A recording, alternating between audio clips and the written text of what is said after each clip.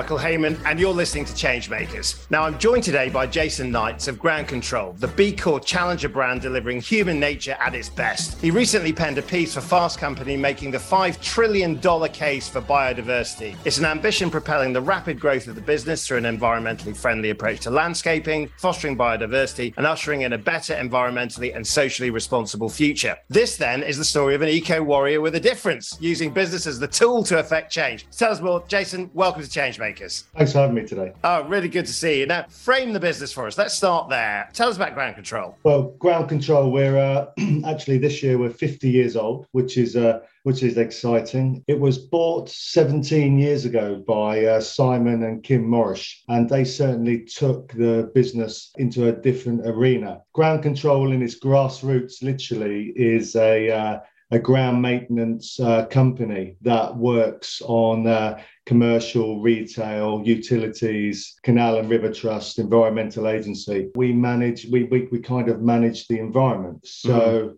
as well as maintaining, we've clearly got a big focus of putting things back to the way they should be as well. When we've spoken about this before, I always think about, you're a business that sees the world through all the four seasons that we live through, right? In terms of the way that the climate changes, the way that our environment changes. And of course, you partially, I suppose, drawn down on that through a Fast Company piece that you wrote earlier this year, making the $5 trillion case for biodiversity. It's a lot of money. How are you going to make it?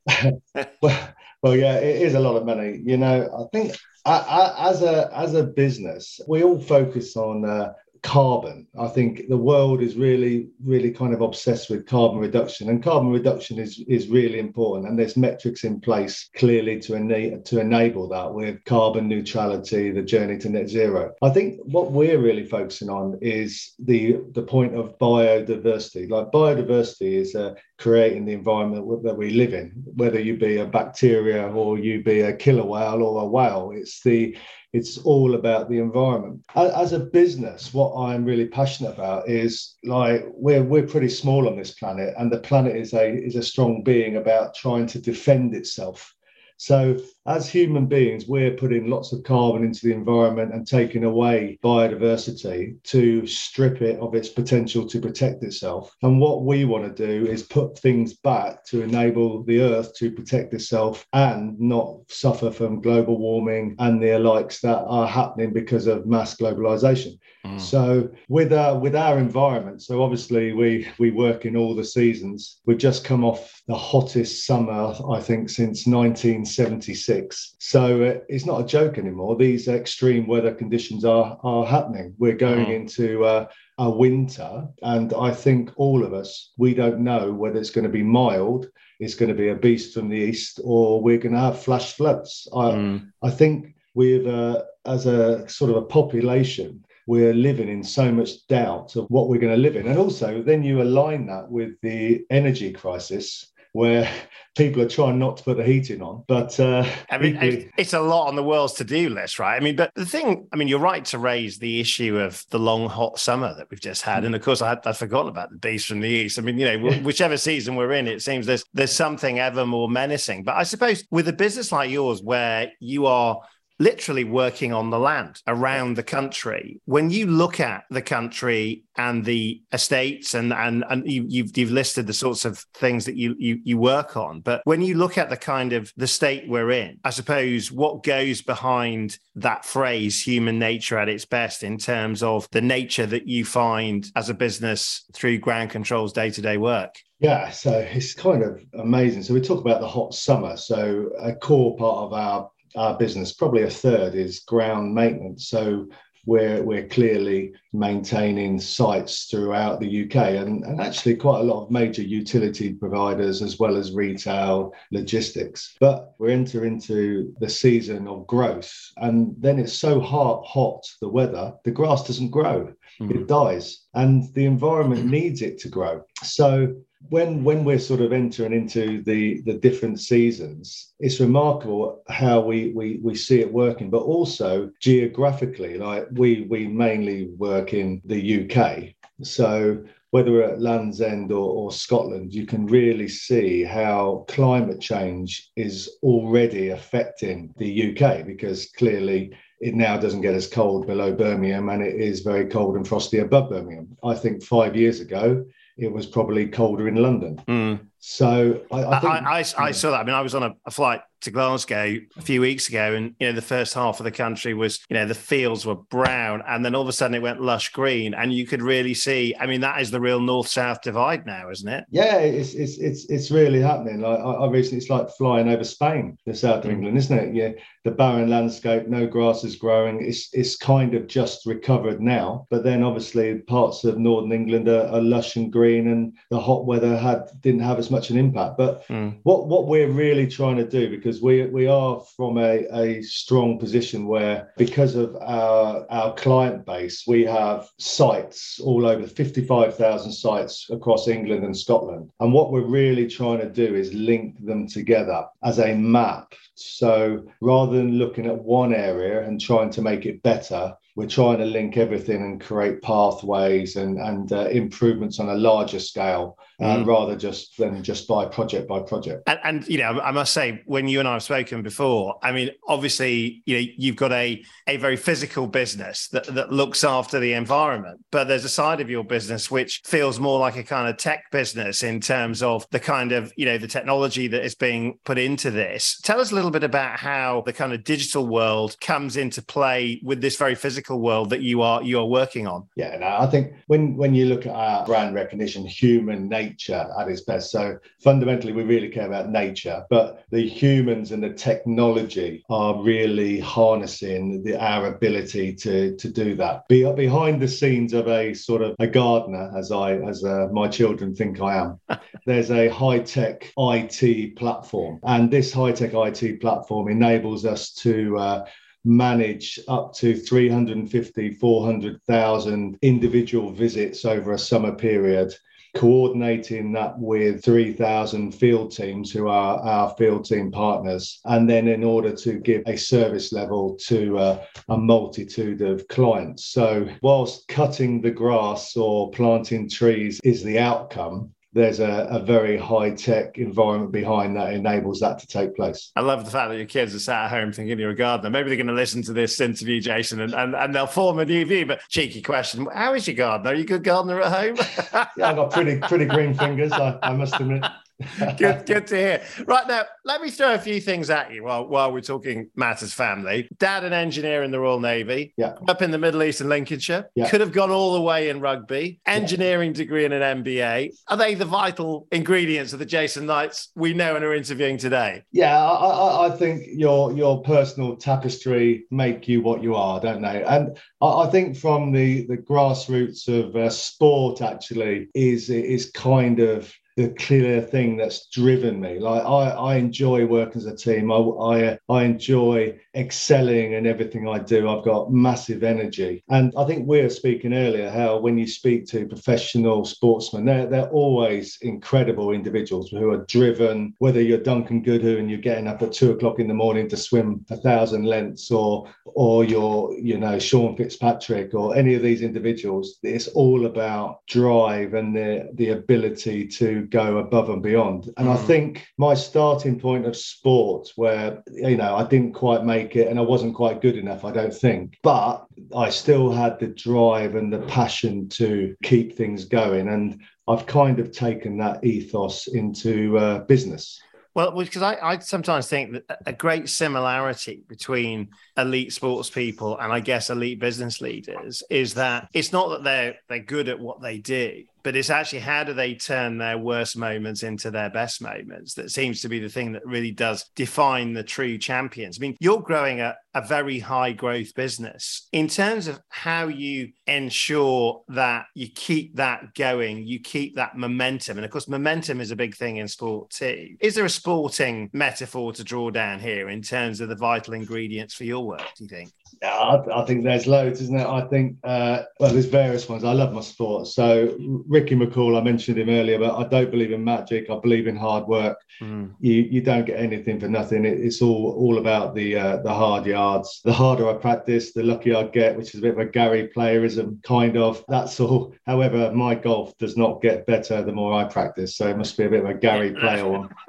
Uh, but there's lots of them. But I think a lot of them come from you kind of make your own luck. You've got to work hard and you have to create the value. Nothing comes easy, and change is very hard to achieve. But there is a certain fitness, isn't there, to high performance environments in terms of just how you maintain that going for growth mentality. Yeah, I think something that we have at Ground Control, which I love, and I've been here 2 years. So we're kind of doubling the size of the business in 2 years. We'll triple it in four to 5 years. The culture and the value base of what we have in terms of how we started caring for the environment, being a force for good, human nature at its best as we've evolved. And people really care. And I really care about the environment. And when you're doing a job you like the people, and fundamentally you're putting something back and caring for the environment as well, you've kind of reached a point of getting out of bed in the morning, enjoying your job. Because that's something I wanted to ask you. Yeah, I mean, I suppose for a lot of us is that we read the papers, we might watch Blue Planet, we might, we'll feel it. But when you're actually that involved in things where you're on the front line of an environment that is clearly changing, I wonder what the emotional context is for you and your team in terms of a world that's changing fast around us, and actually a big question about whether we can actually win in terms of actually our ability to turn back the biodiversity clock. I think these type of things are all about awareness and education. I think 24 months ago people weren't talking about biodiversity at all. Now people are talking about it. It's becoming, we're finally achieving a stage where people start to listen. In our particular business, individuals are enabling themselves to put back into the environment, and then they feel like they're in a better place. I think the level of education, the level of awareness is now moving from sustainability to biodiversity, and which is a great thing. And the impact of the changing environment is becoming more and more apparent. And as a consequence, we are accelerating a position of improvement, which 4 or 5 years ago wasn't even being discussed. And I am ever the optimist. I just hope that direction of travel continues. Well, I suppose when you look at big government, things like COP26, promised the new dawn in global sustainability. You've got COP15 on its way to discuss life on land. I mean, I suppose these are all good examples of big government sort of getting it. But when you look at your kind of fellow business leaders, fellow scale-ups, not just your customers, but actually the business community that you are a part of, do you get a sense that enough people get it? Enough people are actually gripping the moment in terms of how we affect change in this absolutely mission-critical arena?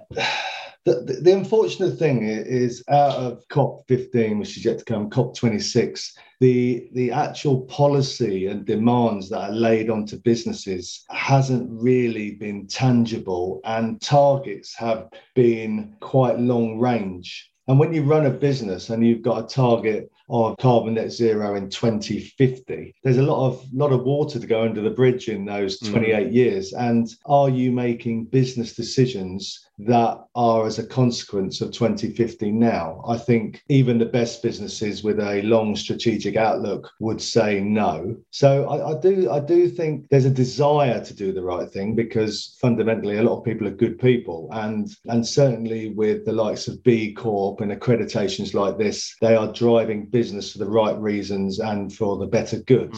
And it's not just the motives. I mean, our new king's alleged to have said that governments have millions but business has billions. I mean, there is a sense that there is real economic firepower that business can use to do good things. But I suppose the question is, how do you turn all of that talent and that energy and that potential into coalescing around these big problems? I mean, you're a B Corp. I mean, tell us a little bit about how you think that gets done.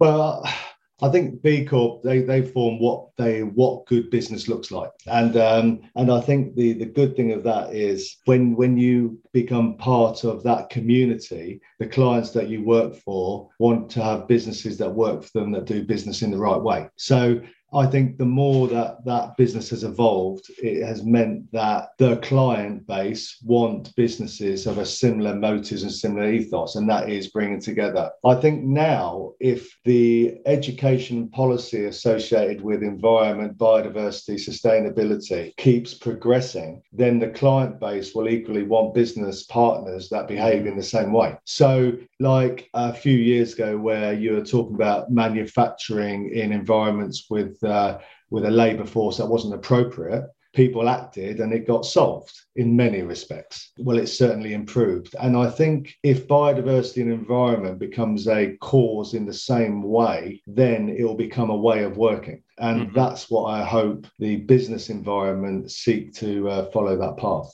You mentioned COP15 happening in December in Montreal. And obviously it's looking at Sustainable Development Goal number 15, life on land. When you look at that in terms of, what can be considered by many as a very lofty ambition, macro, huge in terms of its scale. When you look at it at micro level in terms of how good businesses actually start to become more like custodians of life on land, what's the advice you'd give to business leaders listening into this interview, thinking, well, I want to do more of this. What do I do next? I think you've just got to break it down and have what your directive is. I think if you consider life on land, my goodness, where do you start? So whether you're focusing on wetlands or whether you're focusing on reforestation or whether you're focusing on a certain element of that, my advice is to pick your part that you care about and then you want to make better and improve. Focus on achieving that and achieve your goal. If you're going to life on land, you won't know where to start. And I think creating a community that is based on that, and then we can go, right, okay, ground control, you're going to do wetlands. I'm really passionate about it.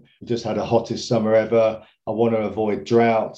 I'm working very closely with utility providers. Let's really focus on improving that. And over here, it might be another company goes, I'll tell you what, I'm going to plant 1 million trees. And that's my focus. We were discussing off air that the young Jason always fancied a career in engineering, went and did an engineering degree. How does the engineer's eye come to work on a business which deals with the environment? Engineers are funny breed, aren't they? I was one that where, you never feel finished at 80%. You want to keep making things better and do things differently. Yeah.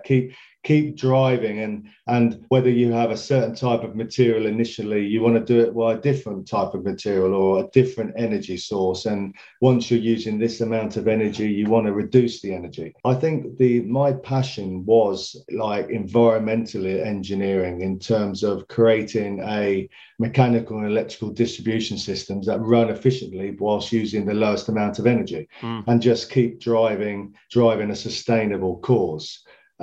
That engineering alignment then linked to biodiversity and caring for the environment. There's actually a natural link together. So efficient use of the world's resources. Yeah. And in terms of when you see that in terms of customer conversations, how are they changing over the years in terms of the appreciation that this is not just anymore about how do we keep things neat and tidy. This is about real custodianship of land and how we use it. I mean, is that a real thing in terms of the commercial conversations that you have with large landowners? Yeah, I certainly think people want to make the most of their land, obviously, because there's an economic driver to achieve that. However, now, whilst having the land, they want to do the right thing and drive solutions and conclusions that enable them to have the best of both worlds. So when we're working with customers now, I think if you just said, I'm going to give you the most economical solution,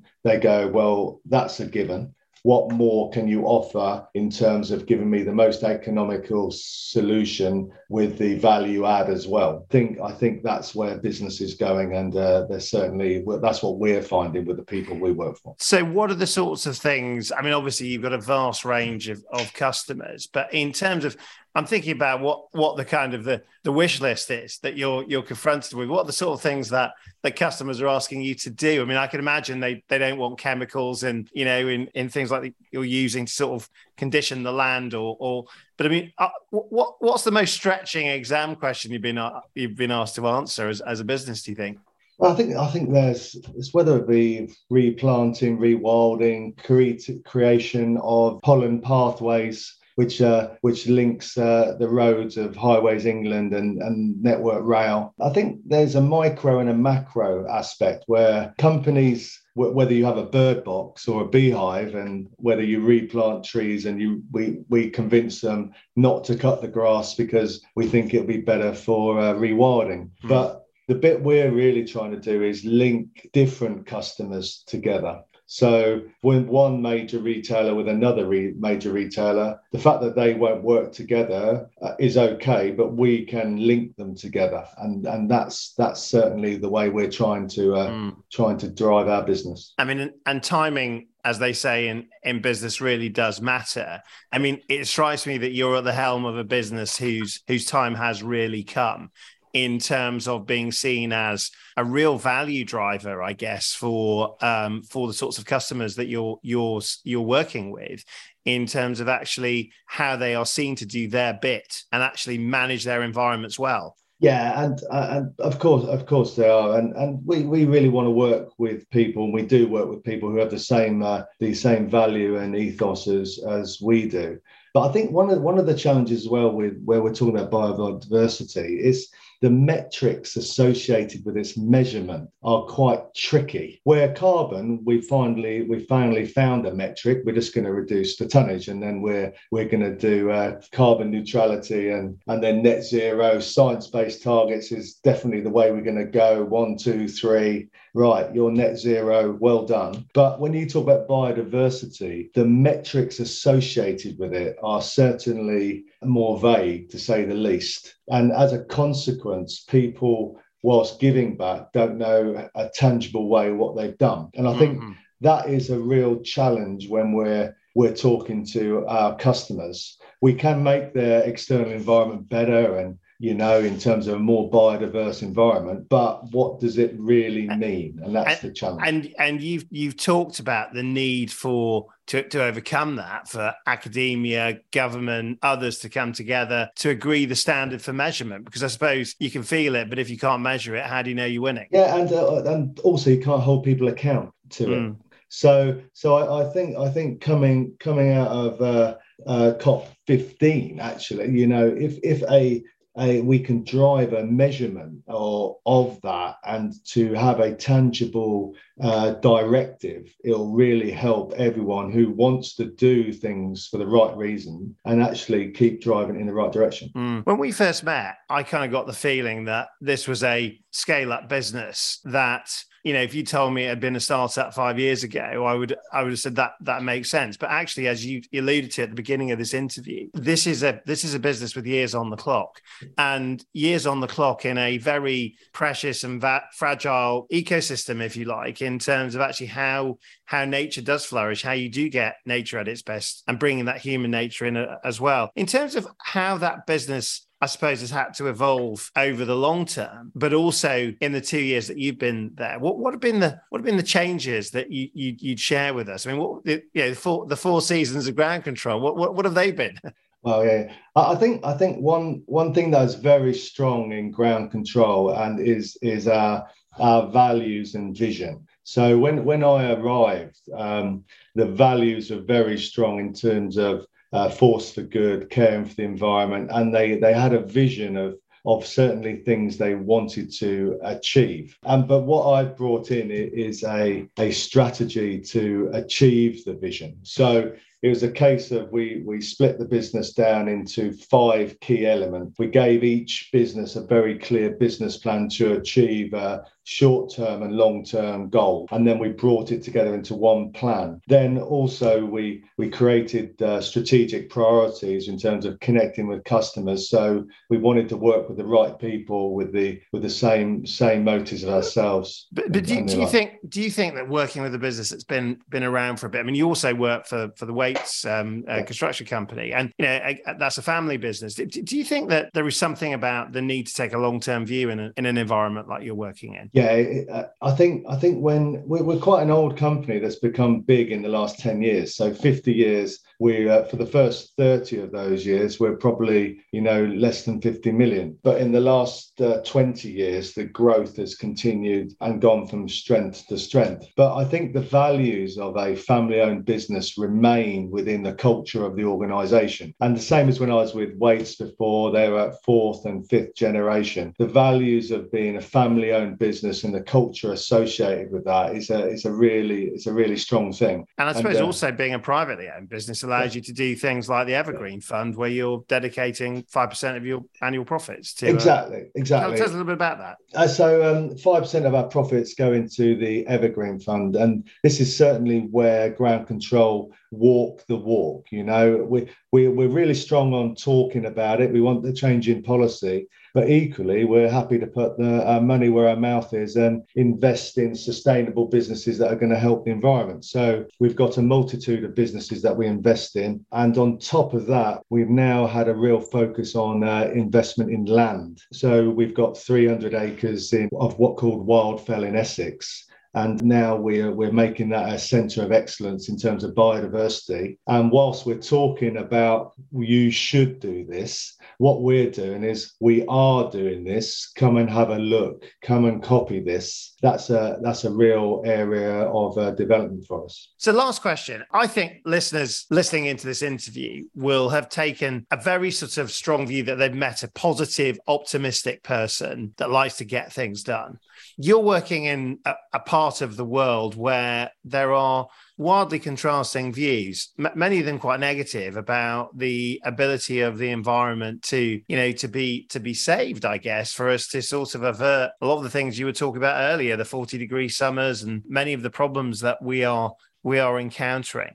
How does the positive person stay positive in an environment which looks increasingly difficult? I think COVID was quite a good one for me. Was the Earth's ability to recover is amazing. So I live in Epsom. So whilst I was walking the dog in that environment, then there's no planes in the sky. So we had a real clear period where obviously the Earth stopped traveling around, produced less pollution, and for a period of time we had a bit of a time where we could recover. And very, very quickly the smog, the atmosphere, when I looked at London, it got clearer and clearer, and the rate of recovery is actually remarkable in terms of the strength of the planet that we live on. And we also see that in terms of the areas we do try to improve, and we plant things and we do all the right things. So the optimism in me sees that when people take charge, the planet reacts very strongly and we gain momentum and improve quickly.